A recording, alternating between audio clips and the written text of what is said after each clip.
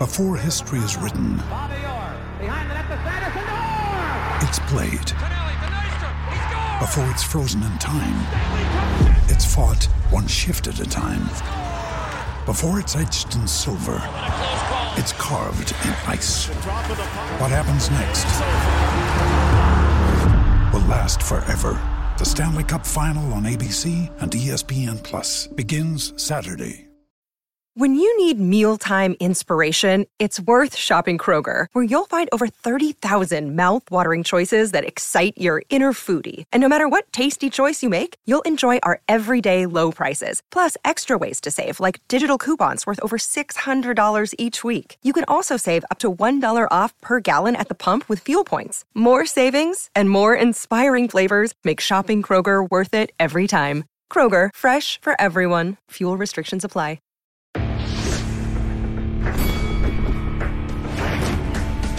Reveille, reveille, donks. Look at us now, tip to tip. This is our life. This is our passion.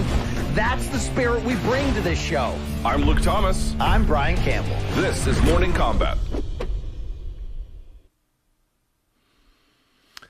Guess what day it is? Guess what day it is? It's the 27th of October, 2021, but that's not the relevant part. It's MK Day, it's Hump Day, it's Wednesday, it's Get You Ready for the Weekend Day, at least the first part of Getting You Ready, because we'll do that on Friday as well. Hello, everyone.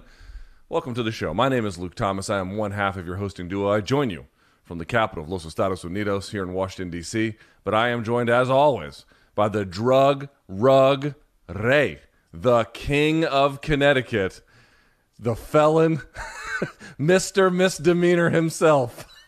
It's Brian Campbell. What's up, dude? Luke, I'm back. I've got a Dalmatian, and I can still get high. You know what I'm saying, Luke? We can also play that guitar like a mother riot on this show, Luke, because this is the best damn combat sports show, period, actually. So great to be back on it on a No J Wednesday. Fired the hell up. And, Luke, I mean, let's not bury the lead with the merch. You made a drug rug reference. This is a hell of a day for Morning Combat merch history, okay? Smoke them if you got them. Rah, rah. It's that time. Can I go there, Luke? I'm going there, all right? By the way, there were like 2 times you made 90s references there, and the counter didn't go up either time. Well, as you often tell our staff, it's not your fault you were born in 1999. You know, that's what happened there, Luke. Post-high school. Luke, let's just say it. It's real today. It really happened. MorningCombat.store, the best website for podcast merch, I don't know, probably ever. You asked for it by name, you're gonna fucking get it, okay? You know what I'm saying? The drug rugs, they're not here yet, but you can order them today on MorningCombat.store. Pre-order. So here's the deal, folks. A special price if you pre-order today. And what's that price?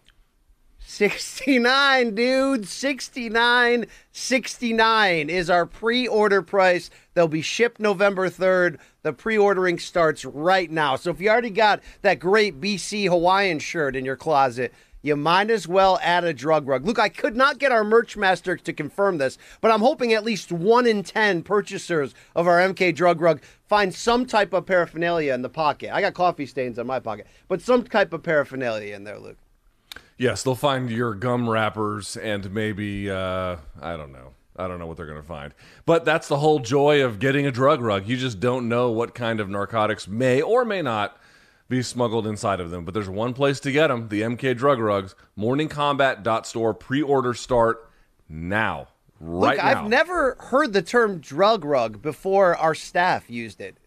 I called it a Mexican sweatshirt. Is that racist? That's what we called it, Luke. I'm sorry. I'll take that out of my vocabulary. Yeah, it's a little racist. I mean, at a bare minimum, it's just inaccurate. Are they even Mexican? No, it's just ignorant, Luke. It's just factory town speak, all right? I'm going to let's evolve. Hey, look, that old Mexican sweatshirt. Yeah. Here's what I'm saying, though, Luke. We already talked about this. Where I come from, that's what heroes wear. So about time I finally got there. You know, you gave an interesting soliloquy during Doc 5 about what is BC really after. Is he trying to, go back and repair the patchwork done on his youth? Today, finally, Luke, I'm cool, all right? Finally. Yeah. Still not cool, and that's okay. You don't have to be, but you can get the drug rugs. BC has been very proud of this. They're up for sale for pre-order, so go get them now. Also on today's show, by the way, we haven't talked about the topics. We're going to do some storylines for, we got a bevy, a veritable smorgasbord of all kinds of stuff to get to, including UFC, PFL, last night's Contender Series, a ton of stuff. So first of all, thumbs up. How about the damn wheel, Luke? How about the damn wheel? Oh, how could I forget? The Wheel of Death is back. So we got a busy show today. So no time like the present. Let's get started. You can follow us there on social right there. Like the video, subscribe to the channel. We do it 3 times a week live. 11 a.m. in the East is when it starts. By the way, if you want to send us an email either for today's fan subs or Friday's Dead Wrong, morningcombat@gmail.com is the place to go to for that. If you want to try Showtime, you can do that, showtime.com. You can get a 30-day free trial. If you like it, you may keep it. If not, maybe go spend the money on a drug rug. I don't know. There's lots of ways you could spend your money these days, but that's one of them. Either way, you'll get your money's worth with Showtime if you go to showtime.com. Help us scam the Apple Podcast algorithm. Leave us a 5-star review. If you're funny enough, we'll sling you some cash, but you got to make it funny, okay? And by the way, there are people who have made some funny ones and then purposely left a 1-star review. While I appreciate the humor, it's very, very funny. You got to leave the 5 to get the cash. So if you leave the 1, I understand that. Live by the sword, die by it too. But the cash only comes with a 5-star. So there you go. BC, are we forgetting anything, any housekeeping notes? I think that's everything, right? Yeah, that's it, Luke. What a time, by the way. What a time to be alive. Not only UFC 267 this weekend, but next week, you and I, Vegas, Canelo. It's also UFC MSG week. You and I are probably going to set a national indoor record for most time sitting in front of a camera doing MK shit, and I can't wait, bro. I cannot wait for that, all right? This is going to be a big week. Folks, we should say something real quick about that, BC. Folks are wondering, well, wait a second. If you're going to be in Las Vegas for the Canelo fight, that's great. We're going to get all the Canelo coverage that we're looking for. But hey, what about UFC 268? Fear not, friends. BC and I had a talk. We had a pledge. And our pledge is to cover UFC 268. We can't do it as well as we're doing Canelo by virtue of physical location, but we're going to have press conference reactions. We're going to have weigh-in coverage. We're going to have, we're still working out the details on post-fight coverage, but they'll have something for that too. You are going to get all the Canelo coverage you can handle, and I think plenty of UFC 268 coverage along the way. We're going to be ghosts and ground to dust by Sunday morning, BC, but I think it's a sacrifice we have to make. It's going to be great. Also, our colleague Brandon Wise of CBS Sports will be on the ground in New York as well, covering for our site. So we got you covered, and we're coming. We're coming on, okay? We're bringing it. All right, very good. Well, with that out of the way, BC, let's get this party started. We start with the first topic, namely UFC 267 storyline. So as we normally do on the show, Friday we'll talk X's and O's a little bit. Today we're going to talk a bit about storylines. And obviously here, BC, we have in your main event, Jan Blachowicz defending his title against Glover Teixeira. I want to talk about some of the other fights on the card. But here's the first one. I think it's the more operative question. No doubt it's a fun fight. No doubt it's a good fight. No doubt that hardcores are looking forward to this one. The better question is this fight on Saturday, the main event for 267, is this the final decider for who the best light heavyweight in the world is? No, it's not. And it's not anyone's fault. The promotion, the two fighters. I mean, so your knee-jerk reaction is, BC, well, who the hell is the best 205er in the world? I mean, Luke, there's other people who may have a claim in this argument soon. Look, I'm not convinced, number one, and some people scoff at this, that's fine. I'm not convinced Israel Adesanya is not going to end up wearing this title, in the next 18 months. I'm not convinced that Vadim Nemkov isn't the best light heavyweight in the world. I'm not convinced that Yuri Prochazka is not going to just do wild, spinny, violent shit and knock all these guys out before getting there. The only thing I think I'm convinced of is that John Jones ain't coming back any day soon. So, Luke, for now, for this day, the winner has a claim, and that's not to disparage the fight or the fighters. It's a very good fight. In fact, Luke, storyline-wise, I think it's sneaky good, meaning we're not really talking about it. Why? Maybe it's two old guys, both not with overwhelming personalities. Maybe because it's an afternoon Abu Dhabi card. It's like this rare free pay-per-view. I'm not really sure why, but the more I watch video, the more I'm tasked with writing stories about this fight. It's a damn good fight, Luke. But no, I'm not convinced that the winner's necessarily the best light heavyweight in the world. Well, why don't you counterpoint me on that one? I I think there's probably not a lot of situations between UFC and Bellator where you could look at them and say, oh, these divisions are on par, or Bellator has just as much of a claim to having the very best person in this weight class as UFC does. But I think you can say that, frankly, at 205 pounds, or at least for now. For now, we can say that. We don't know what's going to happen in this light heavyweight tournament. We'll have to see. Maybe Corey Anderson wins, and that will affect the debate. If Vadim Nemkov wins, I tend to think he'll make a claim as the world's best light heavyweight, given the run he would have been on, obviously, if he beats Corey Anderson. But it's hard to know, right? Because there's a lot of things that can happen. What if Corey Anderson wins at the Bellator tournament, and then Glover wins on Saturday? Obviously, Jan Blachowicz are 1-1 with Corey Anderson, but Corey has a great and frankly dominant win over Glover Teixeira. Would that happen again? Hard to say. Who knows? But it makes it muddy. The point where the question was asked was, is the winner of the main event for UFC 267 the best light heavyweight? And the answer, it seems to me, is they could be, but it's definitely not a lock. It's not a lock. They're obviously in the running. They're on the top 4 shortlist at a bare minimum. Probably top 2 is what I would say, actually. But you cannot guarantee that, which I think speaks to that tournament that Bellator is running, the names that they have assembled as well, the emergence of Vadim Nemkov, the reformation in many ways of Corey Anderson.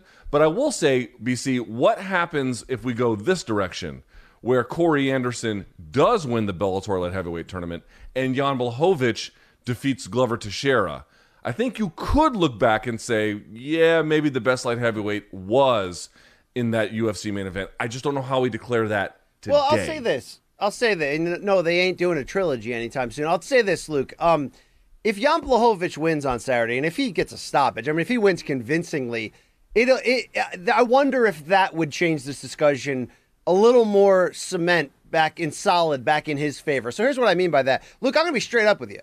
I mean, I don't think any of us, forget me, I don't think any of us could have seen this coming. Let's go back even before the Rockhold fight, that Blachowicz in his late 30s would have this type of, not turnaround, because he's always been solid, but he had wins and losses. I don't want to say journeyman, but he was just sort of a solid out in the division. None of us saw coming necessarily the string of dominance, stoppage win of Dominic Reyes, smart, win with the IQ to adjust and beat Israel Adesanya, where when he beat Reyes, I was like, okay, interesting upset, big win, powerful, great move. But I'm sorry, this has transitional championship written all over it. And I don't mean that disrespectfully. I just mean John Jones ruled this division with an iron fist forever, like a decade, except for the times that, he had his own personal hiccups and then DC slid in there. It felt like Jan would just be the next, meaning like after GSP, Robbie Lawler, Johnny Hendricks, everybody had a taste, right?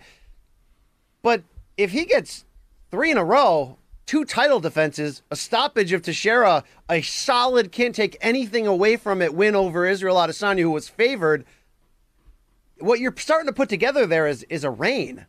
And I do want to put that out there and say, if we get to that point, you may have to adjust your conversation and say, what else would Jan have to do, given what he's been given, to show us that he's not the best 205-pounder in the world? In a separate conversation, what would it say or what would it mean for Glover Teixeira, independent of world's best light heavyweight? Because I think if Teixeira wins, then Bellator has a much better case for making their stand that they have the world's best light heavyweight, certainly one of the best light heavyweight divisions. But absent that, BC, what would it say in your mind if Teixeira won? What's the story there? I think there's a weird bit of, not history, but look, you get certain fights in your career that can really elevate you. And if it's for a championship, it could elevate you financially, stardom-wise, legacy-wise. Glover's at a really interesting spot because he's having his own late career resurgence that we didn't see coming. 41 years old, winning more efficiently and violently than ever, rounding out his game quietly, going back to the gym and just, grinding and evolving. We respect him enough. If he loses this fight on Saturday, maybe once in a while we'll talk about, hey, remember that time Glover Teixeira put it together and made another run? But Luke, he'll go down maybe also because he has a quiet personality. I think he'll go down in the history books as just a tough out, just a Josh Koscheck, a guy who fought for the UFC title twice. Was a tough ass out, right? Glover Teixeira has a chance with a loss to retire as a tough ass out and maybe make it high up in that countdown that we bring up once in a while of the best bridesmaids in UFC history, best fighters to never win a title. But on the flip side, Luke, he's kind of got a chance at immortality. I mean, yes, there's been forgotten UFC champions or you win it once and never defend it and you give it back, whatever. But there's some immortality mixed in there where Glover Teixeira can almost twofold double down on what his legacy would be with a win here. And I think it all points back positively to him for not turning it around, because he was never really in a spot where he's getting knocked out left and right. He alternated wins and losses for a series against elite fighters. But this turnaround's been so impressive, so under the radar, that I can't remember a fight where a fighter has this much chance to, even Dan Henderson in the second Bisping fight. Okay, it would have been nice to put that UFC title on top, but he's Dan freaking Henderson, right? He's a freaking all-time legend. Glover's a tough-ass out, Luke, who has a chance to really cement how we'll remember him here with a win. Yeah, it's interesting. I mean, I wouldn't put if Glover wins, right? I wouldn't put that on par at all with what Bisping did to Luke Rockhold in their rematch, because A, that was a rematch, and B, they were bitter rivals, and Bisping took it on super late notice, and it was all these weird factors. But in the sense that here was a guy who just was grinding, swinging the axe, got close and got burned and had to start over, and then eventually it just all happened for him in the way that it did. You would get a little bit, I think, of that. I mean, the guys who can do what Glover Teixeira is doing are not only few and far between, but they only happen when you just are a full-on martial artist. If you just live in the gym year after year, if you are constantly working on your game, and sometimes you're in big fights and sometimes you're not, sometimes you have difficult opponents and sometimes you don't, but you're always in there just working on yourself and working on your craft, you're not going to be the guy that rockets to stardom. It's not going to be your story. But what might be your story is a little bit later on, as you have just accumulated all of this fight wisdom and experience, and you've never lost the burning desire to win. Even in your early 40s, great things are still possible. By the way, Jan Blachowicz, not a young guy necessarily either, so his story has been pretty interesting of late. But talking about Glover Teixeira, it would be proof of concept about this is why the martial arts are important. For all the character building arguments you might make, for all the life purpose arguments you could make, there's another one, which is that if you just stick with it, you will not be the one that gets the belt first, but you might be the one that has the belt before it all closes at the end. And you can really do something even in your late stages athletically. You can maybe do your absolute best work. We'll have to see if that happens. Luke, but I do wonder think he would something. prove that. I wonder if you're in your own journalistic arc, are you're having a Glover Teixeira period right now? I mean, because you've been swinging that axe for years. Sometimes the people have noticed. Sometimes the corporations have noticed. Right now, everything's coming up Luke Thomas, so it's very comparable in that. But along with that ridiculous aside, Luke, I think the title that Glover could be going for on Saturday is for, with all respect, fuck apathy, fuck BC. This is a real king of Connecticut if he hoists that 205 title at the end of the night. All right, he might become king of Connecticut if he actually grabs that belt. Became an American citizen during the pandemic as well, so really has just sort of made Connecticut a home and would be putting Danbury is the city, if I'm not mistaken. What is Danbury like? Danbury is a border city on the New York line. It is very hardworking, very immigrant-heavy, known for its Portuguese population, Brazilian population as well, and it's also known for having the largest high school in Connecticut. Despite being a city, they have one high school, like New Britain High School. So there's 50,000 people in the high school, when normally a big city like that would have 5 high schools. So what's it known for? Nothing, Luke, okay? Yeah, you know what it's known for? Glover Teixeira. It's known for that hockey documentary, the Danbury Trashers, all right? That's what it's known for. I remember when, by the way, last thing on Glover Teixeira, I remember when he was outside the UFC looking in, and he had that win over Sukaju, when Sukaju was first tearing everybody up, and people were like, wait, Glover beat this guy? And so folks didn't, the super hardcores knew about Glover. The other ones didn't, but I guess he had visa issues at the time. They've since been resolved. But anyway, to your point, I think you stated it quite well. Glover Teixeira has this chance at really finally getting some immortality, depending on how the win goes. On the other way, Blachowicz will now have a firm reign if he gets that win. I think that's really what the stakes here. Let's talk about the co-main event very quickly. Peter Yan taking on Corey Sandhagen. Now, I wonder how you view this, BC, because as a fight, it's impossible to complain about, right? They finally put the interim belt up for grabs, as they should have done a long time ago, but better late than never. Okay, so thumbs up on that. And then beyond that, it's a wonderful fight between two of the very best bantamweights in the world. However, it is for the interim belt, and maybe it should have been for the regular one. And by the way, Sandhagen, I thought he beat TJ Dillashaw. It was close, but technically the rules are the rules, and he didn't. He got a loss there. I get that he can't compete because he's injured, and so this is the next best thing. I just wonder, the fight is so good between two young championship-level fighters that I don't want to hate on it. At the other end of things, it is a bit of a Frankenstein bout. It is, but that's a little bit more, I think, toward just the bad luck of what's happened in the bottlenecked top of this division. This division's the deepest in the sport. Excuse me. I mean, it surpassed lightweight in terms of our favorite, most loaded, most incredible division. Although women's strawweight, I always see you. Yeah. All right, let's take that creepiness back.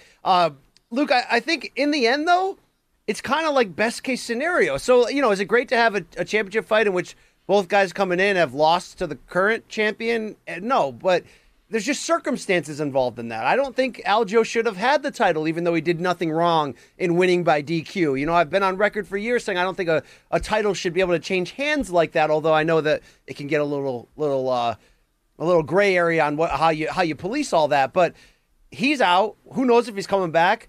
Yeah, TJ Dillashaw may have earned a title shot with that win over Sandhagen, but to your point, it was disputed. It was a pick-em either way on the decision. So it just kind of worked out that these two are fighting. But Luke, these are the two best fighters in the division. No, they really are. And you're saying, well, BC, how can you say that? Didn't Aljo finish? Saying he did. Shout out to Aljo on that. But right now, I think these are the two best fighters. It's an incredible style matchup. And, I almost think UFC could have just said, look, we didn't F it up, but the whole situation's kind of effed up. So why don't we just fix it by making this for the full title? They're not going to do that. They don't necessarily have to do that. But I think they could have done that, and we would have been, all right, I just want to see business get back as usual. And I think we all do. And obviously some of that is just waiting on Aljo to see if and when he can come back. Same thing with TJ. And then, we'll find out what happens from there, because there's plenty of old and young names in here that we want to see fight for the title or contend for a chance to. We got to get the wheels back on the road here, Luke, and get this thing going. And this is probably the best case scenario. Seriously, these two fighting each other right now. I can't freaking wait for this fight. Luke, I don't think you could tell me 5 better fights the UFC can make. I'm not talking about star-studded fights. I'm just talking about great fights between two fights, yeah, pound-for-pound level guys. Like, this is kind of as good as it gets, right? Tell me I'm wrong, Luke. Just try it. It's up there. It's up there. I guess my other question about this would be, though, what would you rather see? Because the winner of this will have to, quote-unquote, unify with current champion Aljamain Sterling. What would you rather see? Jan versus Sterling 2, which was a more interesting bout, but turned out to be, I think, in the end, somewhat one-sided.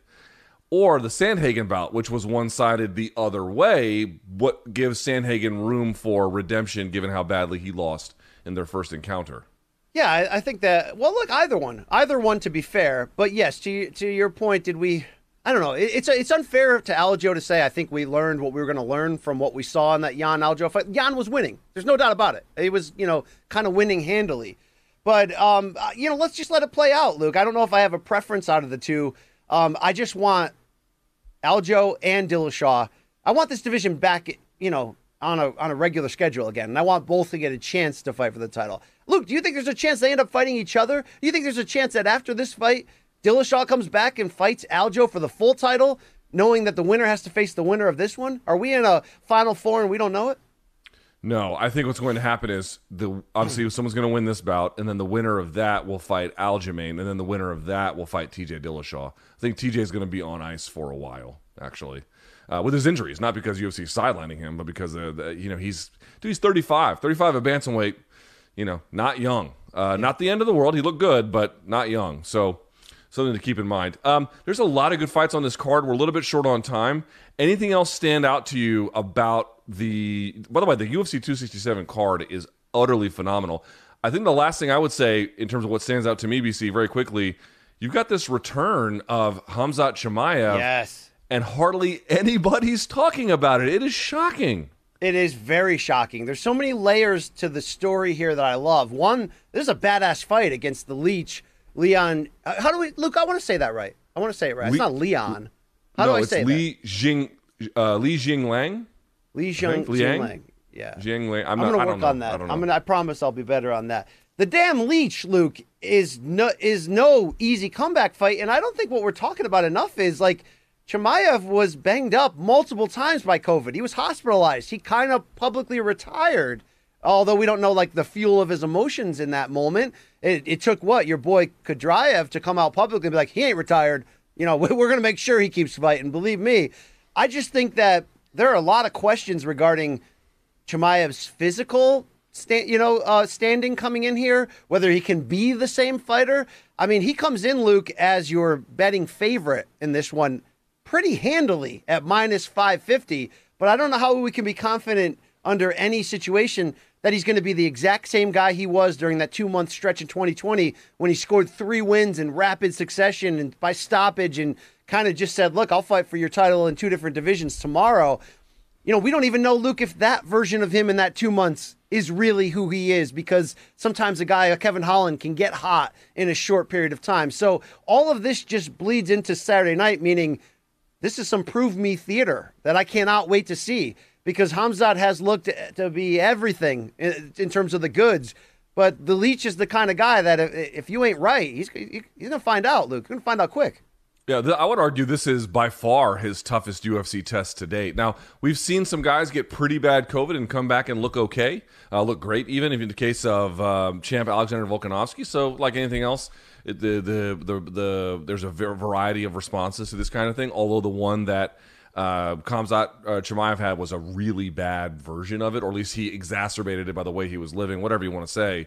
So I tend to think he'll probably come back and look okay. I actually think the bigger issue for me is not so much the COVID overhaul or long haul, but rather, the Leech is talented. He's a good grappler. He has tons of energy. He can fight 3 rounds, no problem. I think Gerald Meerschaert's a good opponent for Chimaev, but he got blasted out so quickly we didn't really get a chance to see much. And then the other 2 opponents he had on Fight Island were fine, but they were not up to the level of what you see this time. This is actually a really good test for him. To me, I'm finally going to get, okay, there was all that huge push for him, and I was making the point, I'm like, dude, Shavkat Rakhmonov has beaten way better opponents, and there's hardly any buzz for this kid, and he's fucking awesome. This is the first time I'm feeling like, okay, this is now we're going to be getting to see some real information about the real true upside of Chimaev. That's how I feel. Great matchmaking. Great. I mean, Leech just one-punched Ponzinibbio in the first round. I mean, look, this is great-ass matchmaking. So I'm excited. It's free, too. It's free. Yeah, it's free. Can you believe it? I mean, well, you have to have ESPN Plus, but if you have that, it's free, yes. Tremendous card. Let's move to topic number 2 in the interest of time, BC, if we can. We'll talk about the 2021 PFL World Championships here. They're coming up. The biggest story that is just everywhere, and we're actually going to cover this in a bit of 2 different places, is first the Kayla Harris. Well, you know what? We might have to bump topic 3 at this. Well, we'll talk about it with Nate. How about this? Our rundown's not that great. Let's start here. Kayla Harrison's going to take it on Taylor Guardado. She is a massive favorite, BC. Minus 6,500. This fight is tomorrow. It's her last fight on the card, or last fight on her PFL contract, I should say. We'll talk about that in a second. I guess the first thing I would say is, since this fight is tomorrow, any chance in your mind at all that Harrison takes an L? Not at all. I mean, she's a minus 6,500 favorite. When do you see that in elite MMA? What was that? What was the line that Valentina Shevchenko was when she was originally going to challenge Nico Montano, and it set a record for the largest favorite. The fight never happened, of course. While you're doing that, I will look that up. It was like minus 50,000, right? This feels like that. No disrespect to Guardado. Again, I said it before. She got a good story in the lead up to this, but I mean, there are levels to this, Luke, and she's not on this level. She's just not. I'm not. The skill gap is insanely wide here. So I don't expect anything less than quick and utter domination from Harrison, who doesn't F around, is all serious all the time, has been really winning all of these interviews and press events, I think, in every category, from free agency to, all the things people are asking her. This is her chance once again to be crowned as queen of not just this division, but really PFL in general. She's the face of what they're doing in so many ways, Luke. I'm not even sure plus 2,200 on Guardado is fair and accurate enough, Luke. She struggled in her semifinal bout, I think, to barely get a split decision there as a late replacement in a fight that didn't look like, elite high level. So we know what we're going to get from this. The real question and conversation is the recurring one we're having about what happens next with Kayla. Yeah, well, I'll just say quickly about this fight. I looked up the odds. Shevchenko was at about a minus 1,500. We're talking minus 6,500 in current places. Some places have her as low as minus 5,000. There's one that's minus 3,500. But in general, we're talking about extraordinarily, from an odds perspective, impossible to imagine a case where Guardado wins. She's out of the Extreme Couture camp. I like what, I don't think she's on par necessarily with Harrison, but I like her as a fighter. I think she's got some upside potentially. We'll have to see. But okay, let's get to this for just a little bit here. Look, I don't think she'd win a fight in UFC. I think the gap is actually more than just Harrison's dominance. I think they don't have anybody in this division, which is why signing Julia Budd very under the radar, and by the way, she'll make her PFL debut on the undercard of this championship card. That's a very strong move moving forward if you want to try to keep Kayla. That's right. I mean, they're trying to find actual people with her who I think hardcore fans might know could be like a good physical match for her. Like, one thing about Julia Budd is she's a great athlete. I think a lot of times Harrison has fought people who were not just technically inferior to her, but they were massively overwhelmed with her athletic prowess. Budd seems to be much more of a sturdy challenge, has faced the very best of her generation. Sometimes been lost, in certain cases, obviously, but Harrison would be a good challenge for her for sure. Absolutely. This is tonight, Luke. I want to get this right. This is tonight, October 27th. The fight starts yes, they weighed in yesterday. What am I saying? The fights are tonight. I apologize. I am all over the place. So we expect her to win. I want to talk about the free agency thing in just a second. Let's talk about some of the other fights on this card. BC, one thing that doesn't get any mention, I just want to point this out. Don Madge is on this card against Nathan Williams. Do you know who Don Madge is? No. Okay, so dude, Don Madge was this guy out of South Africa, and he fought in the UFC, and he fought this guy named T. Edwards. Tay Edwards, whatever his name was. He came off the Contender Series. I watched his fight. He looked like the new Josh Koscheck, like Koscheck 2.0. I mean, built like a fucking brick shithouse. He was yoked, okay? And Don Madge fucked him up to the point where I don't even know if T. Edwards has fought since then. And if he did, I don't think he won. Dude, Don Madge put it on him. In fact, I think he had 2 fights in UFC and won them both, but I think he was stuck in South Africa with the pandemic and visa issues and blah, blah, blah, blah, blah. Well, here he is now fighting for PFL. To me, this is a coup that they signed him and Bellator didn't, or UFC didn't pick him back up or whatever. He's a primo talent, and he's fighting on this PFL card. So look out for Don Madge, a phenomenal fighter and great striking. But we got to talk about Clarissa Shields. She's taking on Abigail Montez. Now, Shields is favored somewhat heavily, about a minus 230, 240 in certain places. Our friends over at Caesar Sportsbook have her at a minus 240, BC. I have to tell you, I find what she is doing so admirable. And the reason why is we had talked for years, what would it mean if you got a high-level boxer to actually come over to MMA? And for all the many reasons we had ever stated, it wouldn't work, whether it would just the training would be too hard, too late, and about the money and blah, blah, blah, and where they would go. Shields is giving it the old college try, and I don't know if she's going to win. She's favored, but I have so much admiration, even if it's for monetary reasons, that she is throwing herself into this kind of a fire. Yeah, she's young enough where this type of full-time effort, and full-time with an asterisk because she is planning on defending her boxing titles to keep that going while she sort of navigates. And look, her success in the short term in MMA may dictate that. But she's all in. I mean, she's in that gym in New Mexico every single day with Holly Holm and John Jones and everyone else working, and you see the results of that.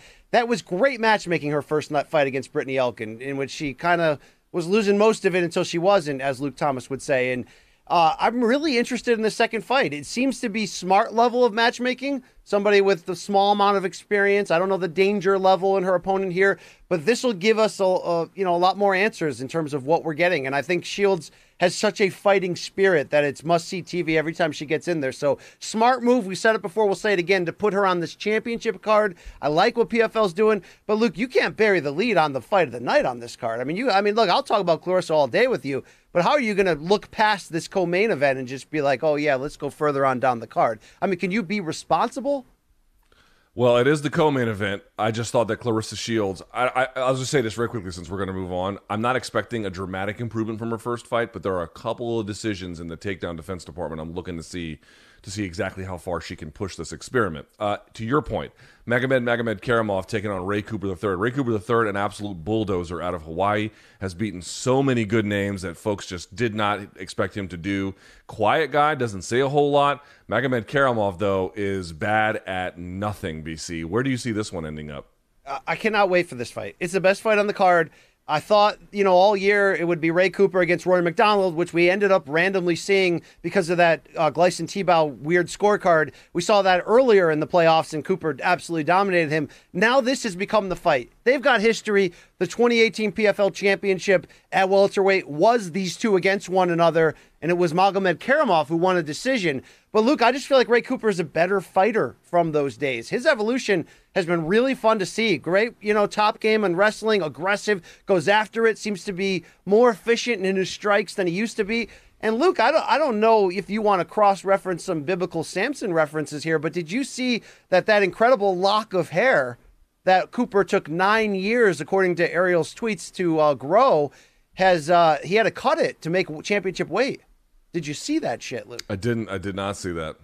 So he's going to be coming in here bald-headed, ready to redeem, one of his most recent losses. He also took a loss to former UFC vet John Howard a couple years back in PFL. But Ray Cooper is the defending welterweight champion. The last time they did a tournament in 2019, he had lost the 2018 tournament in the finals to Magomed Karamov. So storytelling-wise, Luke, this is a great rematch at a great time. Magomed Karamov, a minus 210 favorite. Ray Cooper plus 175. Luke, we know what Magomed Karamov can do on the ground. You asked me how I see this fight playing out. I think we're going to see a lot on the ground, but I wonder when it's on the feet if Ray Cooper can outstrike him and really try to get an edge to get past him. It's going to be a little bit of an uphill battle because Magomed Karamov has been lights out this year in PFL. It's tremendous. By the way, I'm looking at this card. There's a ton of UFC vets on here. I mean, Jesus Christ, you can go all the way down, or Bellator too. I mentioned Don Madge. Jesus is not on this card, Luke. He didn't tap, by the way, but he's not on this card. He's always on the cards. Caitlin Young was in Invicta. Julia Budd was over in Bellator. Amari Akhmedov is on this card. Of course, he was in UFC. Jordan Young for a time. Raush Manfio is the guy who beat Anthony Pettis. By the way, here we are on the championships. No Pettis and no McDonald. It's something of a proof of concept for PFL. Probably not the results they exactly wanted, but it does sort of show that they've got some talent over there that should not be overlooked, even if they don't have the celebrity name factor attached to them. I'll tell you who I'm not going to be overlooking tonight, Luke. It's in the heavyweight championship tournament final here when Bruno Capoloza, remember him? We started to really get on him the last couple fights as he's been climbing the ladder. Good slugger. I think he's Brazilian. He'll be the slight betting favorite against Anti-Delija. How do I pronounce that, Luke? Can you please set me straight? I don't know. Anyway, Luke, Bruno's been putting it on people. I like his striking. He's competent on the ground. He's a big dude. This is going to be interesting because I think of anybody this calendar year for PFL, besides Kayla Harrison, maybe besides Magomed Karamov, Capoloza's gotten my attention the most. Yeah, he has been an absolutely heavy-handed, dynamic striker this entire time. Also on the card, dude, Movlid Habulayev taking on Chris Wade. Chris Wade, former UFC vet. Also, Shoeface, Antonio Carlos Jr., also former UFC vet, taking on Martin Hamlin. That's the light heavyweight championship bout, Luke. That should be a good one. This whole card is excellent. Hey, BC, is PFL going to have like 45 different meaningless stats on the screen at all times for this event? Probably. And do they reach out to us to try to get interviews and then not respond back and then question us on our reach of our show and all that? Probably too, Luke. There's probably a history there, but I will say I'm very interested in this card. They've had a great year. They really have, and I hope that their fight card tonight really comes through to continue to echo that. Also, I just have to say they call their cage the smart cage. To this day, I don't know what is smart about that cage. I don't know if it calls Uber Eats for you or you can like use it like Alexa to like get the weather and then some songs. I don't know what about it is so smart, but they love calling it the smart cage just the same. Okay, BC, so let's talk free agency. We mentioned Kayla Harrison. That was very Jerry Seinfeld of you. What's the deal? Well, I mean, we're in the PFL smart cage. Motherfucker, what is smart about it? Nothing. It's not, a fucking not only is it inanimate not object. smart at all, it's barely a cage. Yeah, that's Yes. great. Okay. I mean, okay. Can you put more meaningless numbers on the screen, please? All right. Let's talk about this topic number 3. Dana White talks free agency. There's 2 different situations to pick up or piggyback off of the conversation about PFL. Let's start with Kayla Harrison. This is the last fight on Kayla Harrison's PFL contract, which of course makes us wonder, is she going to sign again with PFL and make just a fuck ton of money, just clubbing up people who are no match for her, or is she going to try and get some bigger fights and a bigger name with UFC? Here's what Dana White had to say about it. Quote, Kayla Harrison's a great example. PFL pays her an obscene amount of money to fight over there. If I was her, I'd stay right where she is and keep picking off the people over here. I think she means there. When you come to here, to the UFC, Amanda Nunes is no joke. Shevchenko is no joke. Rose Namajunas is no joke. These are all the best women in the world. These are the best female fighters in the world. I don't blame her. I would stay there and keep fighting the type of women she's fighting there before I would come here and fight in Amanda Nunes. BC, I don't know why he's bringing up fighters terribly below her weight class. I think I know why. I think he heard my call me crazy idea for women's heavyweight in the UFC. 135 to 155 is that window. So he's like, hey, maybe Rose can move up, Yeah. What do you make of his statements here? I'll tell you very quickly. It seems to me he's obviously just trying to lower her value because he does want to sign her and then doesn't want to pay a bunch of money to do it. Absolutely. Public negotiation 101 to be like, hey, you're making a ton of money over there. We don't pay our fighters a ton of money here unless you're in the very, very, very 1% there. Even John S. Nash will tell you off the record probably that these people are getting paid very well. But look, Luke, it comes off as crass and ridiculous. It's interesting, though, because she has a very important decision to make. Go to Bellator and set up a big Cyborg fight and be a big free agent and make a lot of money there if they can back up the truck. Or go to UFC, and it seems by Dana's comments here, they're not going to back up the truck, but that does offer her a chance, an awkward chance. I say awkward because she's regularly training at ATT with Amanda Nunes, so an awkward chance at, climbing the top quickly and going in there and making a run for Amanda Nunes to go. I mean, look, there's a lot of history to be made there. Can she make the same money there? Based on Dana's comments here, I'm not so sure. And you have to wonder what PFL's offer to try to keep her will be, because she is in a good spot.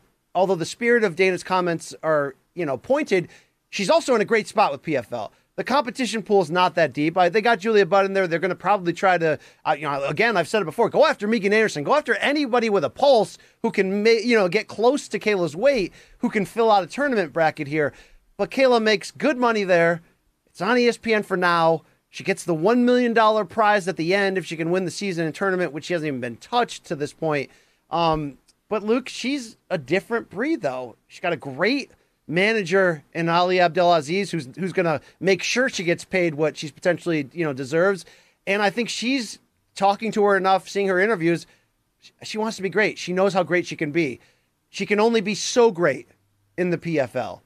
Look, she can only be so great in Bellator or anywhere else, although Bellator would offer her, in the short term, you could really make that Cyborg fight something special that people have to see. So, Luke, I had said when we originally talked about her free agency during the PFL regular season, is there some type of hybrid? Can PFL still pay her a lot and reach out to Bellator and say, hey, let's do a home and home series, Kayla and Cyborg, we'll fight under both banners. I'm not sure. I don't even know if that's possible anymore, Luke. Although we just did that with Horiguchi and Caldwell for Bellator and Rizin. All I know here is I am very interested to see where she goes, Luke. Do you have a feeling either way? Because I don't know what the numbers are going to bring in the end. If somebody brings a lot of money to the table, that's going to sway it. We know it's a business. That's going to sway things. Who's going to bring the biggest offer? The Bellator one, about what extent their interest might be, I don't know about that one. I mean, I certainly think you should take that seriously. I think if they wanted her, they could make a real push to sign her. I think, as you mentioned, Ali's fighters more and more, you're seeing a lot of them in Bellator. That wasn't always the case, so you're seeing more of that. That's a good sign, potentially, for Kayla. I think Scott Coker could make effective use out of her. The only thing I would say about Kayla Harrison is, I don't pretend to know her all that well. I've interviewed her several times. I've had her in studio. I've had a couple conversations with her off the record, but nothing too serious. But even with that, she wants to be the best fighter in the world. Like, and she was the best judoka. She is literally the best judoka in American history, male or female, not even close in that one. And now she is clearly the best female fighter ever in PFL, which for whatever that is worth. And she's also made a substantial amount of money. I think she believes that over time, with better opponents in brighter spotlights, she could probably make even more money. But also, I think she wants to be looked at as, I am the alpha here. I am the one who is in charge. Look at me. I'm the captain now. She wants that. And I don't think she knows she can't really get that in PFL. UFC is probably going to be the best place for her. But you're right. You could do a deal with Bellator, and then the Cyborg fights would be huge. Here's why she's not going to go to UFC. I figured it out. Okay. First of all, they don't have her division. Although she's proven in the past in one fight that she can make 145. And she's, I've interviewed her. I've asked her about it. She said, it's hell, but I can make it for the right fight. For her to want to compete regularly at 145 to try to build toward an Amanda Nunes fight for the women's featherweight belt under UFC flag, she's going to want to be paid a lot to put in that sacrifice. And I don't think they're going to be willing to pay her that. I think they're going to say, look, you come in under a humble rate. If you can beat Amanda, God, we'll give you anything you want, all right? You want to go in my office and get that gun that has all the drugs in it? Whatever you want, But not until you do that. You know how UFC works, Luke. They're not going to overpay up front to find out if she's the goods. Because of that, because they don't even have her division, and because they barely have a 145-pound division to begin with, she ain't going there, Luke. Not happening. That's a decent point as well. I tend to think we'll see what the UFC ends up doing with her. I tend to think that's the likeliest landing place. If UFC is out, what is more likely, PFL or Bellator? Whoever gives more money. Simple as that. Well, then that would probably be PFL because she would just have to win the seasons and then mop up the floor with somebody on the finals to get the $1 million check. We don't have any inside info here, Luke. We do know that Bellator is owned by our parent company. This would be the time, if I'm Bellator and Viacom CBS, to get a little creative and revisit the days of Strikeforce and Fedor and Elite XC going on big CBS. If there's some type of connection there where, like, look, if we can sign this once in a generation athlete potentially, which is what she's showing potential to be, that's a person you can put on primetime in people's living rooms, right? You know what I mean? People are going to follow the Kayla journey, the single mom adopting the children of her sibling there's a story there of Olympic dominance, of professional dominance, of personal life dominance, and she's been through a lot to get here in her own personal life. I'm wondering if that's the hook. But, we have no inside info. I have no idea what people are being willing to be paid. But that's an unknown, just as where's PFL going to be on TV next year? That's also an unknown, Luke.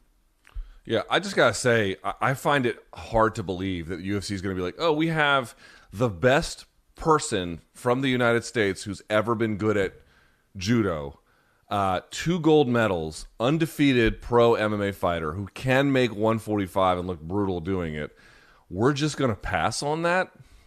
UFC doesn't need her. They don't. They don't need hardly any single one fighter in that sense. But the idea that they would just look the other way on this and let other promoters have at this stage of her developed career, I find a little bit hard to believe, but I guess we'll have to see. No one really knows until we get there. Now, the other piece there is about Nate Diaz. This one to me is a little bit more interesting, BC. Here's the quote from Dana White. Quote, "That's a decision he needs to make," referencing Nate Diaz. "Listen, for a lot of these guys, there's no secret about it. If you believe that you are one of the best in the world and you believe you can win a world title here or hang with the top 5, then this is where you should be. The minute that you start doubting that is the case, you've got to start looking at other options. As far as Nate Diaz goes," he says, "I don't know where Nate feels he is right now and what he feels his future could be if he signs with another 4 or 5 fight deal here." What do you make of this, BC?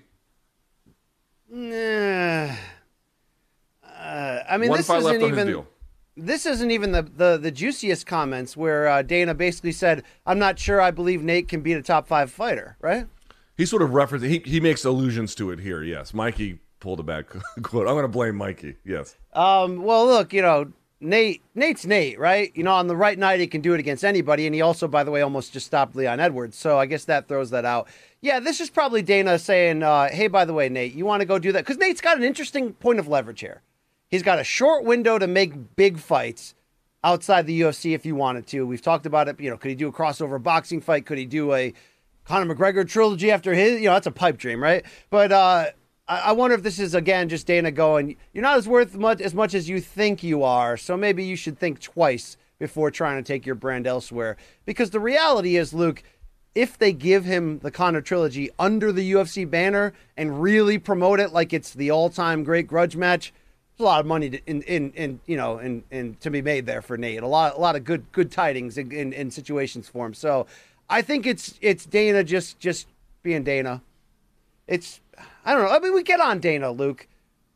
Pretty damn shrewd businessman, though. All right? Not afraid to do it publicly. Not afraid to shit on his own product. This is... what do you think? I have to say, I actually feel like the chances of him leaving... I mean, on the one hand, you just sort of resort back to what you feel like would be the most common reason why he wouldn't go anywhere, which would be, hey, like, to your point, they could make all kinds of... Not all kinds, but there's probably 3 or 4 big-ish... 2 or 3 big fights they could make, and a lot other ones that they could make work. And so, why would he ever go anywhere else? This is, it's been a complicated relationship, but it keeps going back to what it is for those reasons.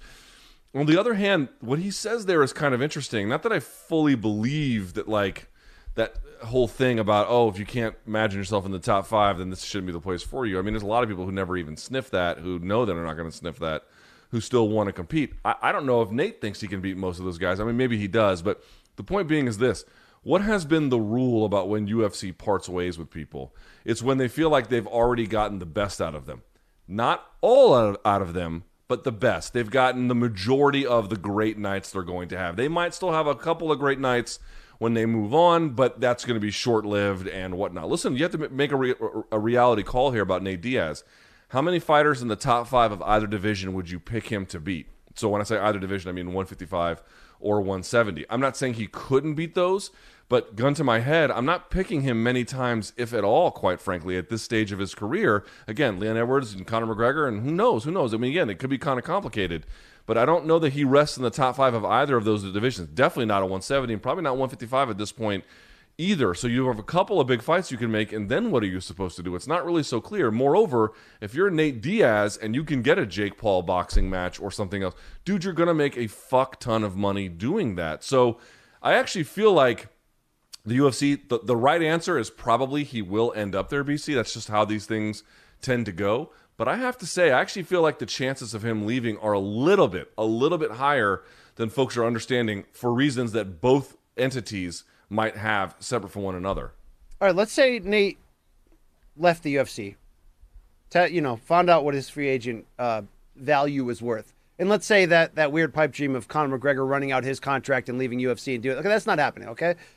What are the 3 biggest fights outside the UFC you think Nate could be a part of, that he would want to be a part of, that would draw money and be interesting to watch? Either of the Paul brothers in boxing. Honestly, I think it'd be kind of funny. You could make it work. There's a potential Dylan Dennis play, I think. I was just going to say that. Him against Dylan Dennis under the Bellator banner would be a huge fun way to use Nate. Just like, what do you think about MVP against Nate? I think that could work. And also, dude, if you're Bellator, let's be real. Like, you need someone from a ratings perspective who can move the needle. Famously, dude, Nate Diaz can move the needle. And Nate Diaz, I think Coker could find ways to matchmake for Nate Diaz where it fits along his interest in terms of the kind of fights he's looking for and that are winnable. Now, how popular those names are, it's a little bit complicated. But, dude, there are some ways to make that work. Again, I tend to think he ends up back in UFC, and that's just what it's going to be. But I wouldn't say it's automatic. I will tell you this: our producers jumping in, Gaff jumping in, saying Benson Hendo. Yeah, I mean, dude, look, who would want to see that fight? That's no, stop. I'd be into that. 2 legends going in there, Bellator. I'm into that. They already fought, and it fucking sucked. Stop that shit. Stop that. Oh, you're right. They did fight, and it sucked. You're all right. I'll take that back. In the moment, I'll dead wrong myself, Luke. Like it's a Friday here. Tell me if I'm wrong. Nate Diaz versus AJ McKee, and I think I've said this before, could be Nick Diaz versus Frank Shamrock all over again for Scott Coker. Yeah, you could do something kind of like that. Yeah, you have, dude. And you could put it on Big CBS. Nick Diaz better than UFC ever did. You could put it on big CBS or pay-per-view. Hey, imagine a world in which 6 months from now we're talking about what's Bellator going to do with Kayla Harrison and Nate Diaz. I don't think they're both going there. I don't know, Luke, but that'd be a wild world, right? Yeah. So, okay, gun to your head. Does he stay in UFC or does he march? All right, gun to my head. Kayla stays with PFL and Nate stays with UFC because they guarantee him the Conor trilogy soon. And I think that's going to be a part of the negotiation, right? Probably. Because that might end up being the perfect Conor comeback fight. It really might. I don't even know what Conor's going to be doing at some point. That's another thing. But you would say this, dude. I mean, I don't know how you could even argue with this. If Bellator ends up signing Nate Diaz, which seems unlikely but possible, but let's say they did, that's their biggest free agent acquisition ever, right? Let's talk quickly. What are the biggest free agent acquisitions in Bellator history? Cyborg? Yeah. Cyborg is a big one. Phil Davis at the time was a big one. Rory was a big one because Rory was a big one. Hendo was a big one. Henderson. I'm trying to think here. Star value. This would be the biggest one. Anthony Rumble Johnson's a big one. They're saying Gegard. Gaff is reminding us of Gegard, but you're talking about brand, getting people to go there. Besides signing Kimbo, this is probably the biggest one. Yes, that's a good point. Let's go to our next topic if we can here, BC. I actually feel like, I don't know what people were saying about this online. I only saw what you sent me, and then I just read the article and did some thinking about it. I actually like this move. I think it's a smart move, personally. Mike Perry has finished his time with the UFC. His contract expired, and he has signed with ... BKFC. Yes, Bare Knuckle Fighting Championships. Very easy question, BC. Was this a smart move for Mike Perry? I never thought I'd say, is this a smart move for a fighter still kind of in their physical prime? And Mike's only 30, so let's give him that. Is it a smart move to go to Bare Knuckle? Yeah, I've never seen a more perfect marriage, Luke, really. I mean, normally, with the exception of Paige Van Zandt, who went there for, the financial opportunity, and by the way, she said that she'll be fighting out her contract in 2022, and I bet you will see her in Bellator next year, which, by the way, could also be a big pickup ratings-wise for Bellator. Sure. I've never seen a promotion and fighter more perfect for each other at this time. And, Mike's recent UFC run has been bad. He's lost 4 or 5. He's had some really weird nights at the office where he just got straight up dominated, or he had his pregnant girlfriend as his trainer. So he fits this barnyard circuit almost perfectly. In fact, Luke, I've reached out and said, hey, let's get him on this show. I haven't talked to him since he hung up on me and told me to fuck off and that he'd kill me in person, Luke, because I asked him that question about his ex-wife. I got nothing but love for Mike Perry and his growing family and everything. So he's not a star, meaning this will shift the potential of where BKFC could be as a brand and all that. No. But he fits who they are and what they're trying to be so perfectly that I'm already starting to matchmake in my head. I mean, we just saw Caveman Dave Rickles of Bellator fame beat up on the Julian Lane of Let Me Bang fame last week. Give me Caveman Mike Perry. I'm kind of down for that, Luke. Speaking of him sending you to hell, we actually have the audio of that. Let's hear it. All right. Is the best thing for what? You parting ways with the platinum. It sounds like you agree with that, bro. I don't know your life. I'm the guy that asked you the questions about Well, then why are you asking questions about my life? Talking about this person said this person said that. I don't fucking know nobody. Nobody knows me. That's for damn sure. I don't know why people talking to me about other people saying things about my life. What kind of question is that? Get your own life. You don't want to fucking talk to me about mine. Why do you give a fuck? Because you're a journalist? You don't get paid for this shit. What are you doing with your life? Fuck you, bro. Goodbye, CBS. I mean, yeah. I mean, he was polite at the end. He gave CBS a little shout out, a little deuces there. But yeah, don't ask him. What did you ask him that elicited that response? So he had divorced the Platinum Princess and 2 members of his former team in New Mexico. It was Frank Lester and I forgot, the other one was maybe Diego Sanchez, came out publicly and said, Mike divorcing the Platinum Princess is the best thing that can happen to his career because it was so distraction heavy before that. So look, was it Was it a question that had volatile potential? Of course it was, Luke. But, I asked the hard questions on this shit, Luke. And I said, look, this is what your ex-team is saying. Do you feel like, career-wise, you're going to be going in the right direction now? And he's like, wait, what? Why are you talking about my wife? Why don't you go get one? I got one. All right. Oh, she's great. I love her. She's 14 I have years to say, strong. Right? first of all, it's hilarious to hear that. But more to the point, I actually feel like this is a great signing for Mike. Mike is, first of all, he's just sort of built for this kind of thing. These fights are 2-minute rounds. You start close. It's nothing but punching.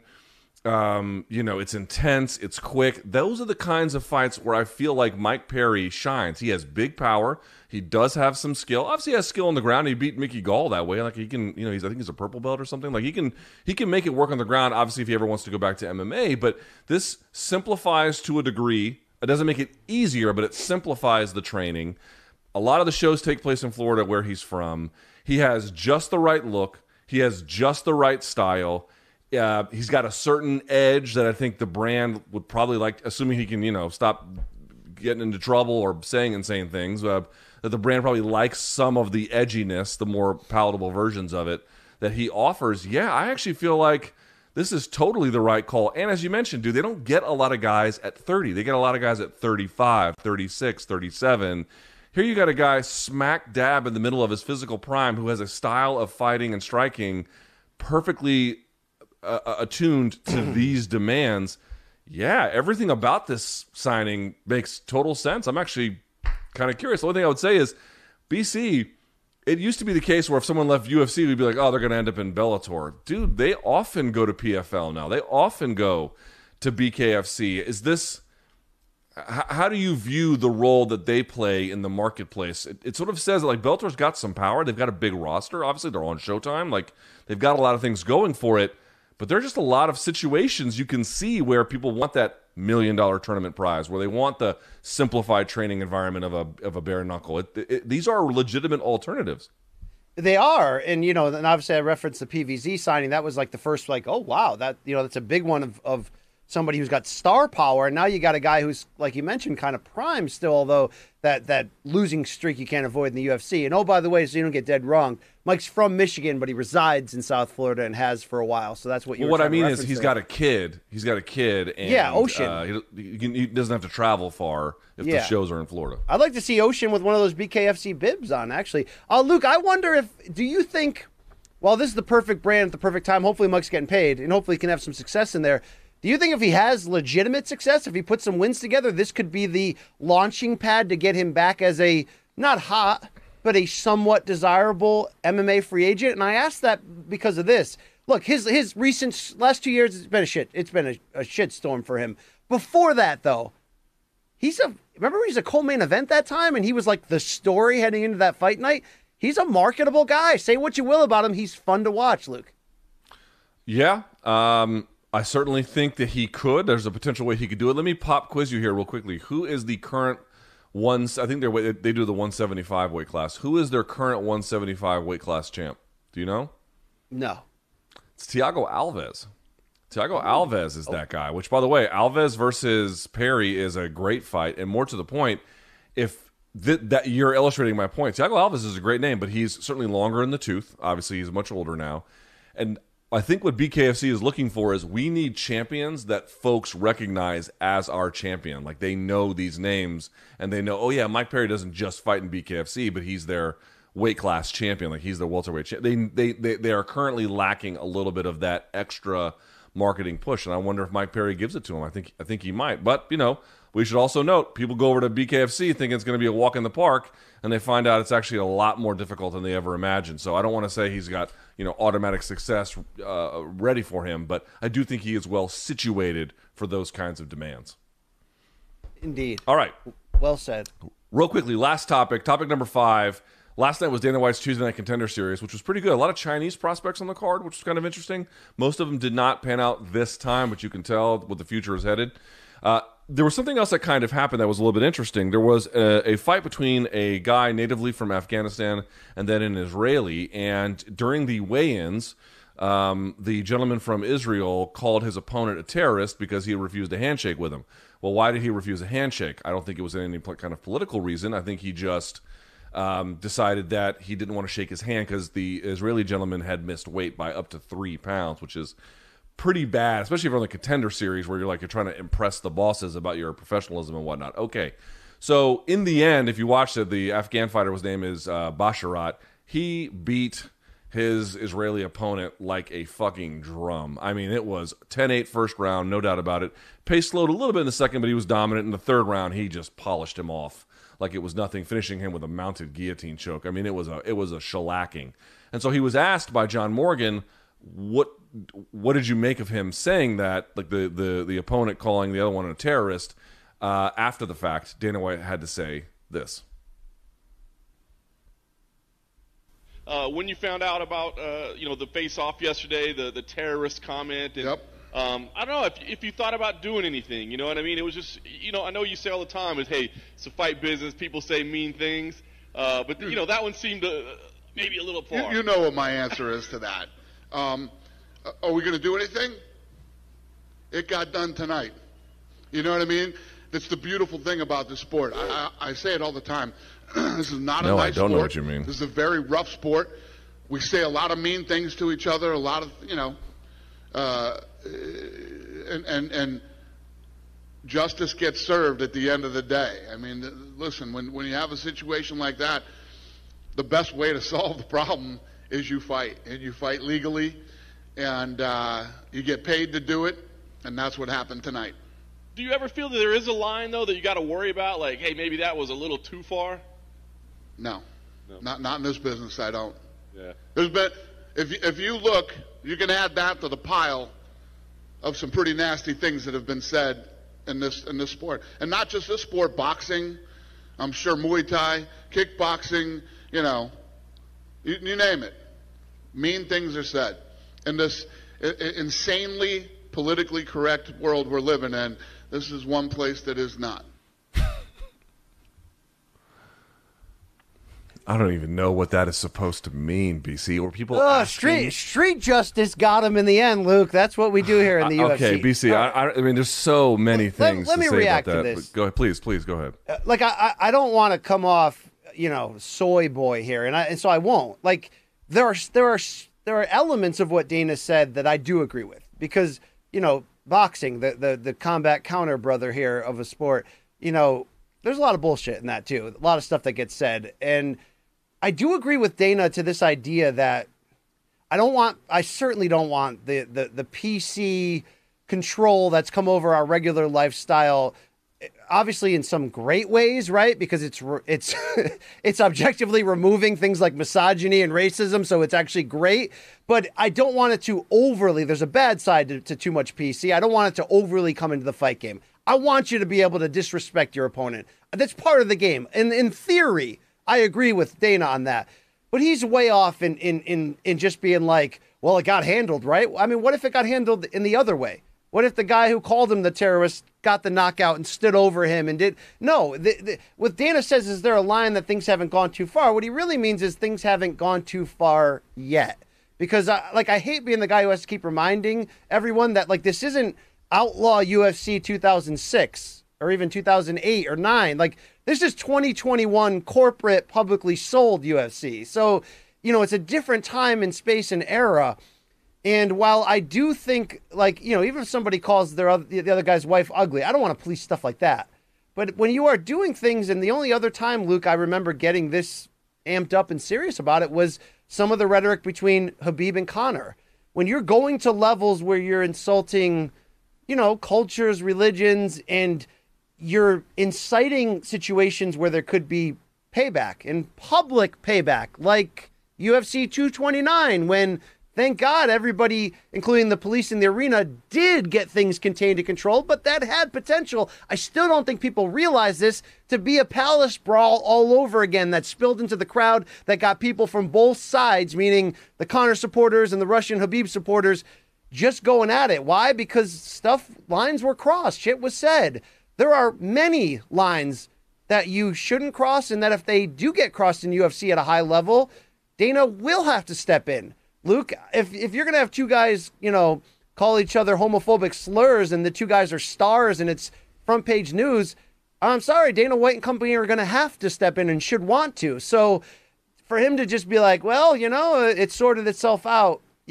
Not anymore, dude. It's 2021. Like, it can't be that flippant, because the first time that something happens that's going to potentially hurt your sponsorships or your brand, it's going to rightfully get dealt with. So let's have a larger strike zone compared to the NFL or whatever, because it is the fight game. But let's also wake up and realize that, there's some shit you just don't want being said under your brand's housing. You know what I mean? It's just, we should be past that as a society. And I hope even in the fight game, there's sort of some unwritten rules of some things you don't say. I mean, Luke, what if we came out racially? I mean, good God, that thing wouldn't last, that Dana White would take care of it right away if this was an extreme racial or homophobic or anti-Semitic comment, right? Yeah. I mean, of course. Let's flip the script here a little bit. Certainly, I would never endorse this. It would be absolutely morally and in every way repugnant, but we had an Israeli opponent. Let's flip the script here a little bit. What if the Afghan guy did nothing wrong here, or just any other opponent? What if someone came out and to his face audibly, or maybe even in interviews, said Nazi slogans and gave a Nazi salute to his face? The UFC is going to be okay with this? Really? You're going to be okay with a Jewish opponent being taunted with Nazi salutes, maybe even Nazi imagery and Nazi statements? Your brand wants to be associated with that? This is not about political correctness. It's not a question of, do we have to find a nicer way to talk to each other? It's a question of, and I keep going back to it, and this is true not just for UFC, it's true for Bellator, it's true for PBC in boxing, it's true for Top Rank, it's true for everybody. The question is who you want to be in business with. And I agree with you to a large extent, BC, which is, dude, this is the fight game in boxing or combat sports. If you can't fight in a cage or a ring in this country, I don't know what you can do. I'm not calling for anyone's license. I didn't even call for this guy to get released.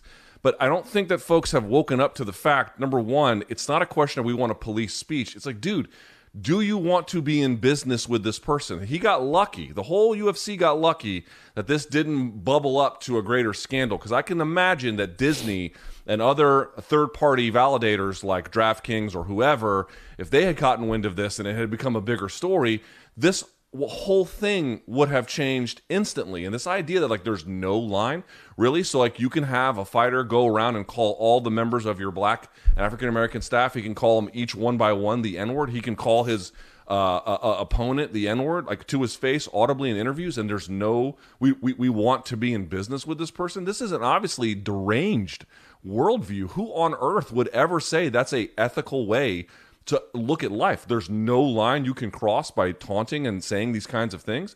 So there's the first part is that. I don't even understand that part, but I just need folks to understand something here. You got to wrap your head around that. There's a current political movement that likes to present itself as being especially strong, especially brave, the ones who've clearly got the common sense figured out, right? We don't bow to these woke mobs. We don't bow to these pressures to talk nicely when we don't have to. And again, to some extent, resisting those pressures is actually a good thing in certain ways. But you've got to understand, this is not a principled take about we're committed to free speech, we're committed to this, we're committed to that. The UFC, and in particular Dana White, they are incredibly sensitive about journalists critiquing them. They don't like that speech at all. Fighters going out and sharing details about how they've been treated by matchmakers or their pay situations. Boy, they don't like that at all. This idea that they're committed to free speech is very conditional. It's not absolute. And more to the point, I'm going to go over this one more time. The UFC still has on the books a code of conduct. They used to fine Nate Diaz for homophobic slurs and other fighters, and they got rid of that when they realized that this is going to blur the lines between independent contractor and employee, and they let off the gas. All of this is not a principled stance about really sticking it to the woke mobs. This is about the bottom line. No one really called them out on keeping this guy on the roster. I mean, he got his ass whipped, but no one really called him out on the roster about keeping them there. There was no price to pay, so they just went forward with it. If that had changed, they would have cut his ass and given us some statement about how they're committed to, diversity and blah, blah, blah. And we would have called them and said that was, disingenuous too. Whatever. All I'm trying to point out is do not be fooled into thinking this is a principled stance that they want to take about what is the right way to navigate through the world as it relates to policing speech and policing different forms of sort of communication or identity. This is about Someone else has to deal with their malfeasance and their problems. It ain't going to be us, because what we're focused in on is the bottom line. And when it is convenient for us, we will do X. And when it is not convenient for us, we will do Y, which is how most businesses operate, by the way. The UFC is hardly exclusive in this. I just want people to absorb this is not holding the line against woke mobs. This is holding the line on the dollar sign. It is no more and it is no less. Well said, Luke. Well said. And I think it's continually dangerous. And I get a lot of hate on the internet whenever I bring this up. But, you know, when Conor attacked that bus and got zero slap on the wrist from his own employer for he cost people fights. He put people in, put Rose and people in serious danger. And he was rewarded with the biggest fight in history. And Dana going, well, you should see how the legal fees he has. He got, he paid his dues. It's like, when you act as a default like that, you're welcoming in down the line some really bad behavior that you'll have to, retroactively try to clean up. And it's not a good look. And people say, well, what about boxing BC? What about this star? What about these guys on Showtime that box and do that? Well, UFC has an organizational level and a control and a league that nobody else in combat sports really has. You know what I'm saying? In a platform and everything where when you get that high up, when you become publicly traded, when you are on ESPN and have to answer to Disney like Dana did with the Tai Chi Palace situation when there was no commission, it's like, I'm sorry, different. You get to a higher level, there's different responsibility levels at the same time. So Dana could have snuffed this out just by saying, look, we don't endorse those specific comments. We'll talk to him. That's all you had to say. That's all you had to say, dude. Yeah. And by the way, and there's no limit to what you can say, really. I mean, listen, Gervonta Davis has got a ton of issues, and he's going to be judged by a jury of his peers coming up, I think, in 2022. I'm not sure exactly when the court date is. Listen, he's got a lot to answer for, too. Everyone in doing business with him has a lot to answer for. No, and I'll say this. I also understand just as well as you do, BC, if you wanted to be that woke mob, that puritanical mob, you're not going to be in combat sports business very long. You have to, on some level, understand you're dealing with a population that's going to have a difficulty, living normal lives. I don't know how else to say it. I understand that. But to be so open as to say, we're not politically correct. We would never do something like this. It's like, dude, I bet if they flipped the script and you had somebody in a neo-Nazi gang saying neo-Nazi things and he could fight his ass off, you're really going to say you want to be in business with him? Stop lying. That's obviously not true. So we got to get we got time stamps here. We got to keep going, Luke. But all right. Hey, I got a great segment for you by popular demand. You ready for it? Let's do it. Wheel of Death. Boom. Boom. Every Wednesday, I make Luke Thomas sit down and ask questions that he really didn't want to. So it's good faith responses from decently faith terms. It's called the Wheel of Death. Bump, bada, bump, bump, bump, bump. No celebrities this week, Luke. No bullshit. It's what the people want. They're getting it, okay? Scott Levy, the great Raven, you're getting this right now. Here we go. Here are your 10 categories for this week's Wheel of Death. Regular booty. Pins and needles. Strip club food menus. Too hot to handle booty. Luke Thomas is still pissed. Peeing on ants. Thick podcast hosts. 5-alarm fire booty. Absentee fathers and killed by kindness. Luke, 5 spins. There's 10 categories. You get what you get. All right, let's go. We got to move this along. Sorry, we went too long.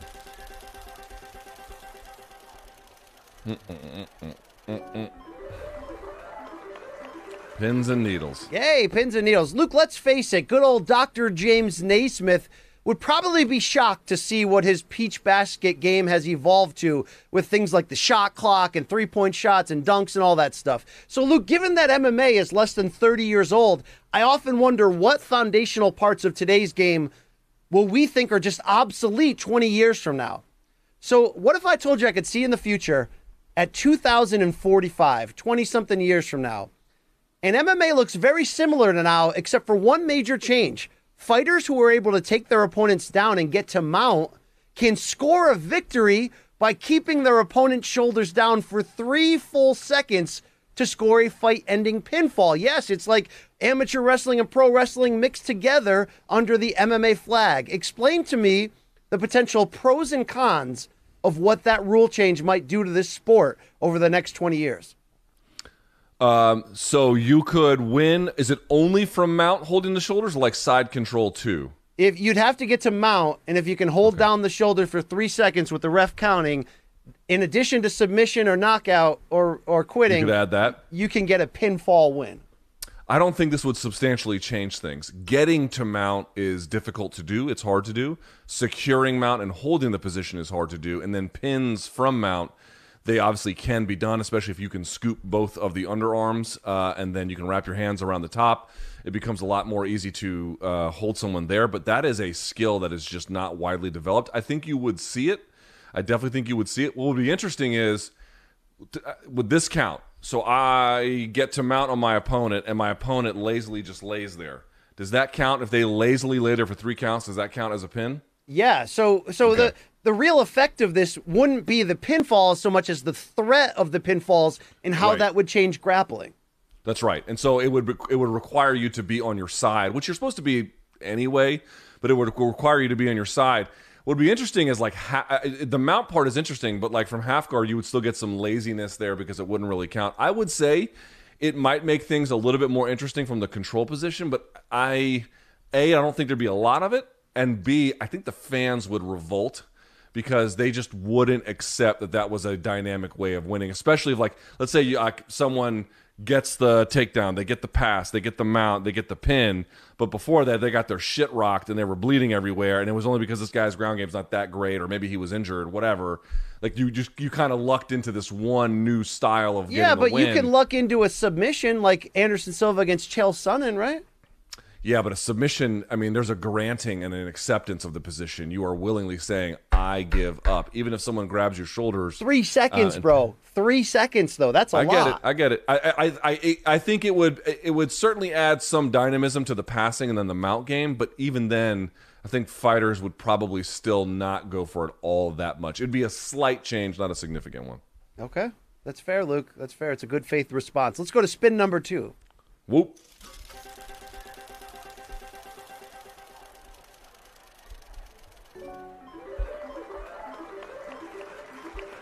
Yes. Yes, he I'm is. always pissed. Luke Thomas is still pissed. Luke, we all remember your short-lived but very explosive SB Nation digital show titled Luke Thomas is Pissed that saw you, prominent MMA journalist, openly taking hilarious shits on everything from politics to pop culture and sports in between. We've got some video in the background of what that used to look like. You had Les Gray. You had a weird 61 behind you. Luke, I'm speaking honestly here. That was a pretty badass show. I used to watch it and I was entertained by it. It was creative and you were very aggressive. But that shit didn't last. What is the true story behind the show's origin, why it didn't work, and why have you not created a combat sports only version of this that can run under the MK banner as a standalone franchise? I could do it again. Here was the issue with it. I actually called it off. It didn't fail in the sense that SB Nation wanted to stop. They wanted me to keep going. I chose to stop. So this was their idea to begin with. There was MMA Fighting, which was under the umbrella of SB Nation, and that was the MMA Fighting was the MMA Vertical. And then there was a whole video team that was separate from that, just with SB Nation. The separate video team, they liked me a lot. MMA Fighting, I thought, didn't ever really like me, but they liked me a lot. And then they came to me and they pitched me. They're like, hey, what, they liked my takes or whatever the fuck. The show that, the crew that filmed MMA Fighting's The MMA Beat also filmed this one, including the producers. So the producers came to me. They're like, we're looking to expand content. What if we had a show where you just shat on everything? And I was like, okay. And so we sort of worked out the format, and I tried it. So I wrote every episode with like my best friend, as a matter of fact, who lived in New York. We would write these together. And the reason why I stopped doing it is because I think at the time I was like, I forget exactly what was happening, but I was trying to make sure that all of the I knew that this was a fun thing to do, but I didn't think it was going to go very far, even if I kept going. And it was a nice little distraction because I'd hardly ever touched on combat sports. In fact, I think I've maybe done one combat sports story the whole time. I want to do other stuff. But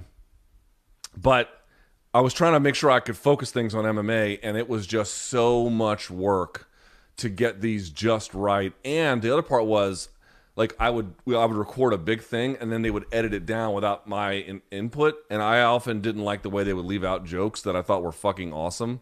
So So in like the me end- creating this segment, you wanted to do your long intros, but the fans were like, they're too long. The long story short is that it was a fun thing to try. I'm glad I did it. I'm the one who called it off because it was just too much work. But yeah, that's the story. That's how All I right, got two quick started. follow-up questions. One, look into that video right now, Luke. That's what you could look like if you colored your hair and beard. You'd look young as shit, Luke. Well, I'm working on the weight loss, so give me some time. That's already in motion. Had another good weigh-in today, by the way. I'm feeling fucking good. Wow. So I'm pretty happy with that. Did you grab the towel, DC style? Luke, No. The other I didn't question. I didn't need to. I came in a pound and a half under the goal. I was fucking happy with that. So yeah, right, yeah. I'll applaud that. Good to hear on that. So- Luke, so, the yeah. other question is, Go do ahead. you think this could work, given your platform, if it was combat sports only, and you, to make the kind of jokes that would zing and hit, you'd become an enemy of the fighters? Would you want to do that if the money was right? Would you be willing to? Yes. Oh, okay. All right. Okay, cool. Hey, I'll be your writer if you want. We can recreate this, Luke. All right. Yeah, well, I can't make every joke about my testicles, baby, please. So we'd have to get a little bit more variety. But yeah, I enjoyed it. I like that. You know. All right. 3 spins to go, Luke. Pick your we poison go. here. Let's do it.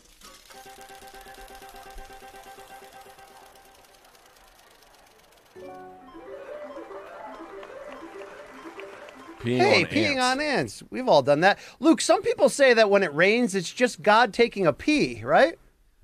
Well, no, it was the Romans used to believe that it was God pissing through a sieve. There you go. And if I pour a can of soda on an ant, he probably thinks that it's an acid rainstorm, or that the ozone layer has fully broken, or that Total Recall isn't just an action movie, but possibly a preview to our planet's future once the aliens reveal themselves and procreate with the human species. I say all of this nonsense to say, Luke, that no matter how smart you think you are, we don't really know everything or even anything truth-wise about space, the solar systems, the planets, or any other final frontiers. Just like that damn ant that I'm pissing on doesn't know that it's not raining, Luke. So with that in mind, imagine your daughter in a year or two starts really wondering things about space and in exploration and all that. And she's looking for you for a detailed, educated, direct answer. What's your best guess for what the Earth's role is in the larger solar system and how much life is actually out there? And really, how long it will take for our species to realize the truth, Luke? The truth being? Whatever that truth is, so to speak, because I can't sit here and believe, Luke, that we are the only life form here on Earth and that our 9 planets are the only, life form in this universe. So how would you, based on your studies, accurately describe that to your daughter? And, how far are we on actually finding this out, Luke, as a society? How far we are along, I do not know. I don't know what the answer there could possibly be. I guess we'll have to see. There are, of course, all those UFOs that have been recorded by Navy pilots that are interesting, but still debated. I'm with you. I firmly believe that if the distance between the Earth and the Sun is approximately, not just the distance, but in the development of solar systems, plus that distance where you have this relationship of mass being collected after the formation of a galaxy and then a solar system in particular, and then the distance between the Earth and the Sun. These are the conditions under which life can possibly be created. You look at the overwhelming numerical scale of things. It is impossible to believe that we are the only ones that are sentient beings. There's obviously other life. They have found bacteria on meteors, for example, that could not have come from the... I think they found some stuff in space, but even then it could not have come through entry into the atmosphere. So we already know that on a basic level there are other forms of life beyond ours. But for sure there has to be in the grand scale of the universe. My explanation would be like, if you're asking like why is there something other than nothing kind of a question? Okay. Like, why is there a Big Bang kind of thing? I'm looking for your personal views on what's out there mixed with like... I mean, look, we went on the moon in 1969. I don't really think we've done shit since then. So, we've had an international space station that's been a focus of international cooperation for a long time and has done some engineering. We also landed on Mars with robots, basically, and have sent a lot of stuff back from our collection on Mars. We've not done nothing, but I agree, like of a monumental would you be scale shocked of to that kind. find out that Earth is the equivalent of like when you walk around and look down on the ground, there's a tiny pebble there? Sure. I think the scale of life is vastly beyond what we can imagine. The question is, like, what does it look like? How will these different life forms ever make contact with one another? Under what circumstances? That is very, very hard. I couldn't possibly offer an answer, but I do believe very firmly it's impossible to believe that we are merely the only life forms. I do think we probably have had contact on some level with other forms of life beyond just simple bacteria on meteors. But how and when that will happen and what that will look like, I'm at the mercy of Independence Day movies. You know? I mean, what if I told you I knew for a fact that there are other life forms all around us, Luke? We just can't see them in this spirit realm. Well, you're just saying words that don't mean anything. All right. Who would be the first in your friend circle to admit they would bang an alien? That's really what I want to know, Luke. You. Because one day we're gonna cross over there. Okay, I've seen told you, and you would justify it with like, it doesn't count against my marriage because it's not an earthling or some shit like that. Luke, the more that I try to think about these vast topics, my mind just swells, and I realize we don't know shit. Forget what the government's not telling us, Luke. We just literally don't know shit. We have no idea. Nothing. Yeah, and we will die as ants in the universe. You're damn right. With we coke will. being poured. I mean, we could be. We think we're the elite species because we killed all them dinosaurs. Luke, we may be. I mean, we're idiots. Let's be fair. All right. We're pretty... Also, we didn't kill the dinosaurs. They went extinct. So chicken and egg. Who did what? What, they run out of food, Luke? What happened? I'm sorry. Is your impression that man existed at the same time as dinosaurs? You know, I don't really them to death. My impression on a lot of things is, especially, there's a difference between like faith-based things and like just history. There's a lot of history that I'm like, how do we have any freaking idea what went on 2,000 years ago, Luke? All right. How old do you imagine the Earth to be? You know, when a tree gets cut down and they look at the rings and go, oh, this tree's been around for 200 years. You don't have a freaking clue how old that tree is, all right?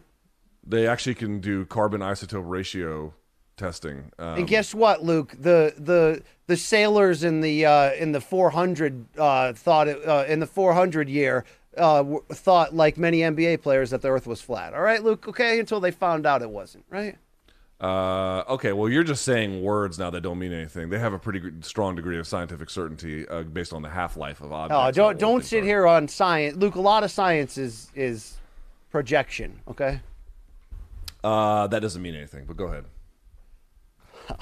Luke, sometimes I'll say this about you. And I'll say it's a respectful insult. Sometimes you're too smart for your own good. Okay. I don't think that's true. All right, five-alarm fire boot. Jesus, that sounds like not the regular booty that was on the wheel. Luke wants the 5-alarm fire booty. All right, Luke, consider this a moral dilemma. The houses in D.C. and your neighborhood are built close together. I'm assuming because it's a city, right? More or less, yep. Imagine you and your wife go to put your daughter to bed tonight, and as you are closing the blinds, you notice that not only have the new neighbors moved in, a middle-aged bald man and his much younger LBB of a wife, but Luke, beyond moving in, they are undergoing a full striptease next door with their blinds up.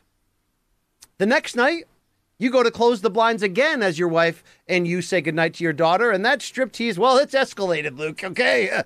They're, wow, it's erotic as shit, all right, Luke?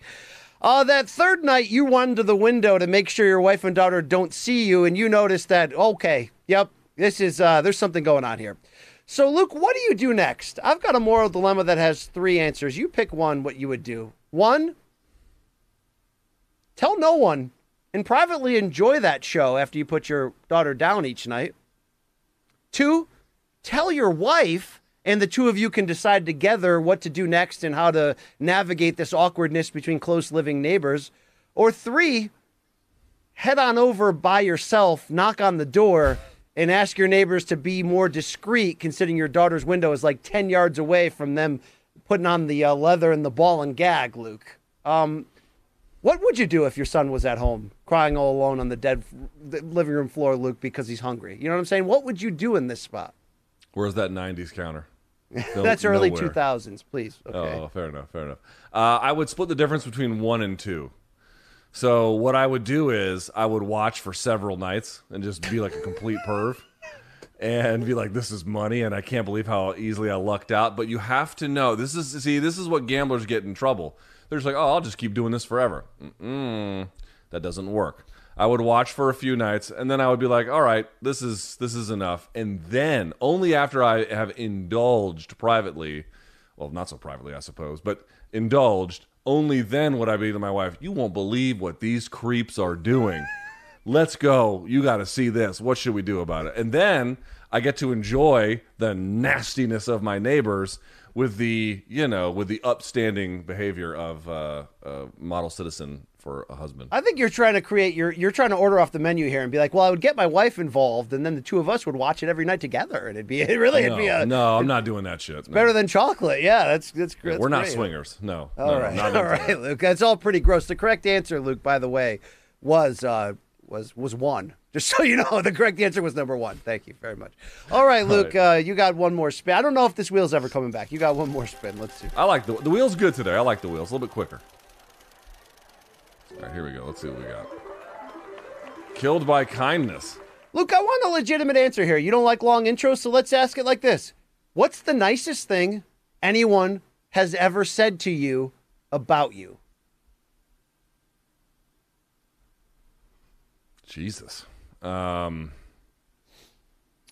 had a lasting impact, that references and rings true in your mind often, either to remind yourself that you ain't that bad or just to motivate yourself, Luke. I mean, we all love positive reviews, positive comments in the YouTube. We all love that shit, Luke, okay? We love when our dad calls us up and says, good job. So what's the time, that you were like, yeah, I'm going to say I don't know if I can remember any one particular compliment, but I can say, just in terms of how my parents received me at that time, I can say like the two proudest moments that they had, and obviously my mom was deceased not long after the second of these two, so obviously, them being both of them proud is a fairly narrow window at this age of my life, but they were beaming with pride when I graduated boot camp. They had a lot of nice things to say that day. An unmistakable pride, for sure, was the one I'd say there. And then on the other side, graduating college, I got a lot of nice comments because I was a double major and everything. And I actually picked. It was kind of funny. You can pick if you're a double major, you can only go to one graduation ceremony, so you have to pick which major that is. And the major that I picked, I graduated philosophy, but my major that I picked was government. The reason why is because the original William & Mary, which was built in the 1700s, it's called the Wren Building. It's the main building of campus. If you're a government major or political science, you get to have your graduation ceremony in the grass garden outside of the Wren ceremony or the Wren Building, which is perhaps the best one anywhere on a campus that was built, obviously in the 1600s. And so I did that, and it was such a big occasion, and my parents were there. And it was the last time they were ever together, actually. They had a lot of nice things to say at that time. So, I mean, I've had people say nice things, don't get me wrong, but unmistakable joy on everyone's faces is not a look that I get a lot of. I got him on those 2 days. So it's funny you gave out that look when you saw your neighbors through the window when you were trying to put your daughter down, but you've never. Yes, but I was fully clothed, and my parents were the other times. That one, yes. I was, Okay. Well done, Luke. We tried with this shit. We tried. There's your damn wheel for today. All right. So we have to do fan subs, my friend. Roll right into it, good sir. Yeah, morningcombat@gmail.com. You know the routine. Friday, Dead Wrongs. Wednesday, you send us your picks, your memes, your whatever. Let's roll, Luke. We referenced it last week because it was such a big moment. I'm going to ask you straight up, does this make him our fan of the year for 2021? We've got mail. We've got mail. The great bassist for Dead & Company, formerly of the Allman Brothers, Oteil Burbridge, shared with us some fantastic pics of showing up at the Red Rocks Theater outside of Denver, Colorado, on tour with the Dead, Bob Weir, John Mayer and company, wearing our freaking merch, Luke, on stage with all them hippies living and loving it up. Good God, this guy. First of all, that venue is iconic, and that gesture is amazing. Truly, truly amazing. Shout out to you, good sir, Oteil, slapping that bass. We appreciate it. We love you back. Thank you. That's some web scream like shit right there. I'm real happy about that. All right, let's go to Paul. He says, I'll start by saying this show is perfect And don't listen to all the donks that try to get you to change anything about it. The true donks out there love the show because you guys are out there being yourselves. You don't cater to anyone. So I figured I'd send in a picture of me enjoying some of my favorite brew while watching my favorite show. Keep up the great work, and Luke, you can look as hard as you want, but you're going to find nothing but stellar cable management. Wow. That's how it's done. Look at that cable management. That's amazing. He did a great job with that. Unbelievable. Salute, sir. I mean, he hit it behind all of your doors, by the way. Yeah, he hit it behind all them plants, but I'll accept that, Luke, okay? Me too. That's good. Big fan of this guy, Paul. All right, Pavel is here, Luke. You think it's Pavel of the of Shevchenko fame? Well, greetings, donks. Your mug landed in Bydgoszcz, Poland. Try to spell this shit, I dare ya. Just want to give good morning vibes while updating my VM for testing. Luke, what's a VM? I don't know. I don't care about cable management, so if you, Luke... So F you. Luke, wow. Pavel's like, Luke, I don't care about it. So fuck off. Yeah, I can tell. He doesn't. BC, you're cool. I'm out. Cheers. Keep this shit up. P.S. Will you cover Uberim versus Rico for all the Mexican supplements? After that, Reem versus Bader. This guy's writing in gibberish. I can't read the rest of it. Yeah, Uberim was supposed to fight Verhoeven, and then Verhoeven fought, I think, Ben Sadiq. So yeah, the hardcores are mad at us, Luke. The 2 weeks in a row we didn't cover kickboxing. I know we fucked that up too, quite candidly. But all right, Pavel, thank you for buying our merch out there in Polski. We love you. Couple. Luke, what's Polish fare? Pancake? The pierogies, right? Pierogies. Punchkis. Yeah. The donut. Oh, the punchkis are. Oh God. Oh. All right, let's get back to normal. Brett says, "Dear Luke and BC, I'm an MK Day One fan. Thanks for everything you do. Here I am getting in some fitness training in my Factory Town MMA t-shirt. Fortunately, the shirt is only printed on the back, so I didn't have to show my face. Shout out to trainers Kelsey, Aaron, and Anne-Marie at the Integrated Combat Center in Sydney, Australia. Love this shit, Luke. Boy, look at the traps on this muscle-bound man. Hey, he's a little older, Luke, but he's showing that you can get out there and get it done while wearing our merch, all right? I know. I like to roast our I don't know why I started doing this, but I kind of like roasting our audience, even though they're doing incredibly nice things. Yes. So that's a great shirt, great use of it. Do some shrugs. All right. Thank you, sir, Brett. Thank you for that. Peter's got 2 photos. He says, I've been a fan of Luke since the live chat was on YouTube and when he used to be on Spike TV. BC is cool, too, because it is nice to have someone who can make a joke and counter Luke's serious style. The first pick is me enjoying my 2 favorite beers and some tacos. The second one is me in my 30s that has just passed, about to eat this Simpson-inspired donut from Universal Studios. Thanks for everything. Love watching your show on my drive to work each day. Love watching your... Oh, maybe someone drives him, Luke. I don't know. BC, first of all, he's got a man bag, so eat shit on that, number one. No, I don't know. I don't know about that. Is that a real man bag? I mean, you try to sit here and act tough and be like, see, BC, tough guys wear man purses from Europe. No, they don't. They really don't, Luke. They really don't. It's not from Europe. It's a Chrome bag, which is an American brand. They really. Where I come from, Luke, you're like the other day. You're like, BC, you ain't an animal because you won't kill. You ain't a real man because you won't kill an animal and eat it yourself. Well, Luke, at least I'm not wearing a man bag. All right. Yeah, that doesn't help. I would rather be the guy who actually can hold a firearm and kill meat versus the guy who thinks that carrying shit in an efficient way is feminine. All right. Well, Peter, thank you for taking down that donut and those beers and those tacos. That donut looked awesome, by the way. That did look very good at Universal Studios. I'm sure it cost him $36. All right, Lee slides in. He says, not since I had emailed Luke berating him for his positive views on an upcoming Diaz Masvidal bout had I suffered such a fail as I did when attempting to deadlift last week. This week, I tried again sporting my MK merch. Turns out the MK merch has some anabolic properties and took this one without too much of a problem. Big fan from Scotland. Keep up the hard work. Can we blow this up, Luke? I need you to talk about his form, his physique, why he's ordering small T-shirts on a medium-sized frame. This is pretty good, actually. He does a little bit too much of a lean back at the top, but that's a small thing. That's not a huge... You can just hurt yourself if you lean back. You see these guys who do the matrix things at the top? It's a little bit too much. All you really need to do is just squeeze your glutes together, which he did. He did all that too. It does look to me like his hips don't go quite low enough, but I could be wrong about that. It's hard to tell from this angle, but all in all, that's a pretty smooth pull, man. I mean, maybe he doesn't quite set his lats. I mean, there's small shit you could you could get after. He sticks his dick out there, which, you know, can you wear some looser pants, guy? Jesus Christ. I don't need to see that fucking, you know, belly button sticking out underneath your dungarees. Look at that. Go back. I want to see his hog. Go back. Look at this. Wearing these pants. Look at this. I want everyone to see my dick when I squeeze my glutes. Watch. Squeezes them. Oh, look at that Oh, penis. yeah, this guy, Scottish Lee, he's got big-time BDE. We don't have time for I can't this hear guy's you, dick, BC. Luke, all right? Oh, here we go. Hold on. My Peter thing says, died. what's up, Sun Punchers? Little shot of me on vacation in Nova Scotia. I'd love to tell you that I'm ripping some Dimebag and Pat Metheny licks because I swing both ways, but I'm actually just making my own shit up. I'd rather not lie to the gentlemen who bring me the truth almost every day, all day. Any chance of a UFC pay-per-view reaction vid with both of you guys? Maybe take turns sleeping?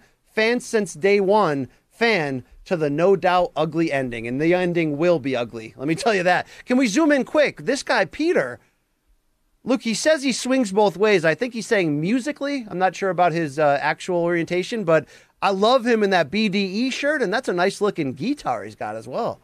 It is a nice looking guitar. Look at that setup too on that, like it's like a mini iPad or whatever the fuck he's got going on there. That's a nice little thing going. I like that. That's a good setup. His pants don't match anything, and they're the worst things I've ever seen in my life. But everything else is nice. That's Yarmouth County, Nova Scotia. He's having a little vacation there. I don't know if there's women involved. Not really going to ask further, but thank you, Peter. Let's go over to Gregory, day one fan. Thanks for the new merch. I've had to work out alone since January 6th. But recently, I've been able to bring you two along with me to the gym. It's always nice to have other wash dads to work out with. Keep up the great content. I can't wait to get that drug rug when it drops. Hey, order today, Greg, all right?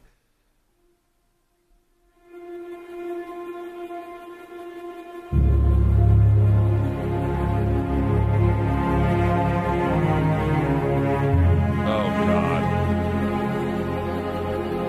Oh, no.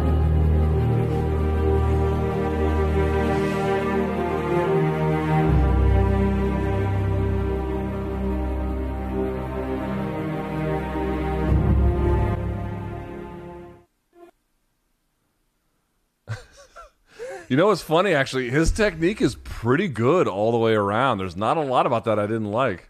Well, there was a lot about that video I didn't like. Greg, are we fucking or fighting right now? What are we doing here? I mean, I said when you're going to come on, I didn't mean like this, okay? But thank you for ordering much of our merch, Luke. This guy, he knows his way around that gym. He does. He is an experienced lifter, you can tell. He also, please quit sticking your ass out in jean shorts. Thank you. Thank you. Thank you very much. I bet he's strong as F, Luke, like Brendan Schaub. Strong AF, yes. Yeah, all right. Tezos is here. Well, someone had to do it. I felt the duty to step forward. Regards from Greece. Oh, wow. That's the guy that came out before, probably Tyson many years. Fury. Yeah, the Tyson Fury fight. Yeah, this is uncomfortable. That is not good. Thank you, Tassos. Tezos? Don't Tezos me, bro. No Name sent this in. Hey, Luke and BC, you recently spoke about putting pins on a map where all your listeners are from. If you ever do it, be sure to put one in for Johannesburg, South Africa. I've had problems trying to get my merch shipped down here, so here's just a couple of memes I cooked up for you. Mahatma is a title, not a name. And also, BBL doesn't need an apostrophe before the S, but yes, this is a great one. He's got two more. What else we got here?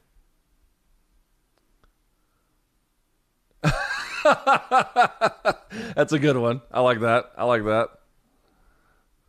Last one.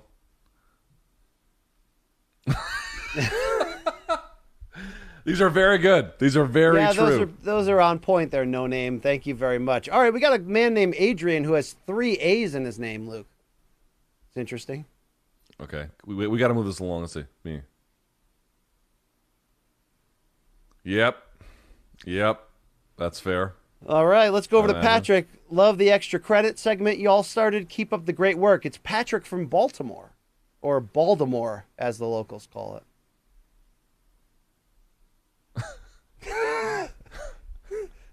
Yep, he nailed it. Big booty Latino. That is fair. Fair. All right, Jordan with an E has a fan submission. I do shirt art for grindcore and black metal bands for a hobby, and I made this art from one of your promo photos. Oh, he drew that's it. Great. Yo, he said he drew this black metal art style, Luke.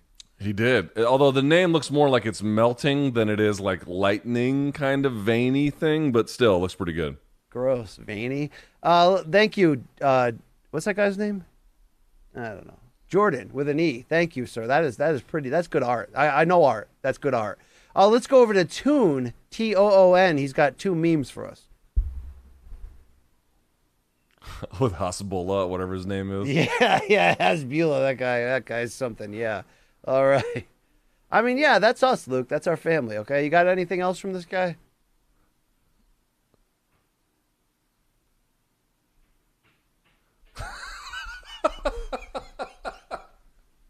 That's pretty good too, actually. All right, one more from Alan W., who's indulging in the Squid Games, just like Luke.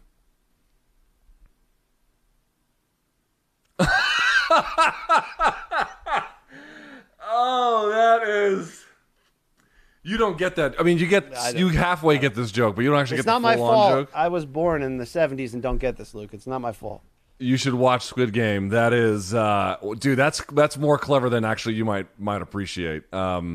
That's good. That's the best one all day. That's right. Really, really, really good. Thank you, folks, for all of your memes, for your pictures, for buying our merch, morningcombat@gmail.com. Shout out to all the audio-only listeners who have no idea what they just heard or saw because they ain't seen shit. Thank you very much. That's all. That's it, Luke. We got to go. We got things to do, all right, bro. we have to get out of here. So let's be very quick about this. If you want to try Showtime, you certainly may. Showtime.com. You get a 30-day free trial. If you like it, you can keep it. If not, go pound sand. Drug rugs are available for pre-order now. Go to morningcombat.store. If you want one, this is the time to get on it. Don't go anywhere else. That's the only place you can get it. And a special price, a special introductory rate of $69.69, brother. That's right. All right, that's a true fact. 6969. So there you go. We mentioned the email already. Follow us on our various socials if you can. Our names are different slightly between Instagram and Twitter, but it's Morning Combat everywhere you go. BC and I will be back today at 2 p.m. We're going to give you the intro to the Caleb Plant workout. You can catch us over at Showtime Sports at 2 p.m. Eastern today. BC, any final thoughts before we go? No, I don't have this shit to say. Enjoy the fights tonight. We're back Friday. We'll have some previews for you for the weekend fights. And until then, may all of your gains be loyal.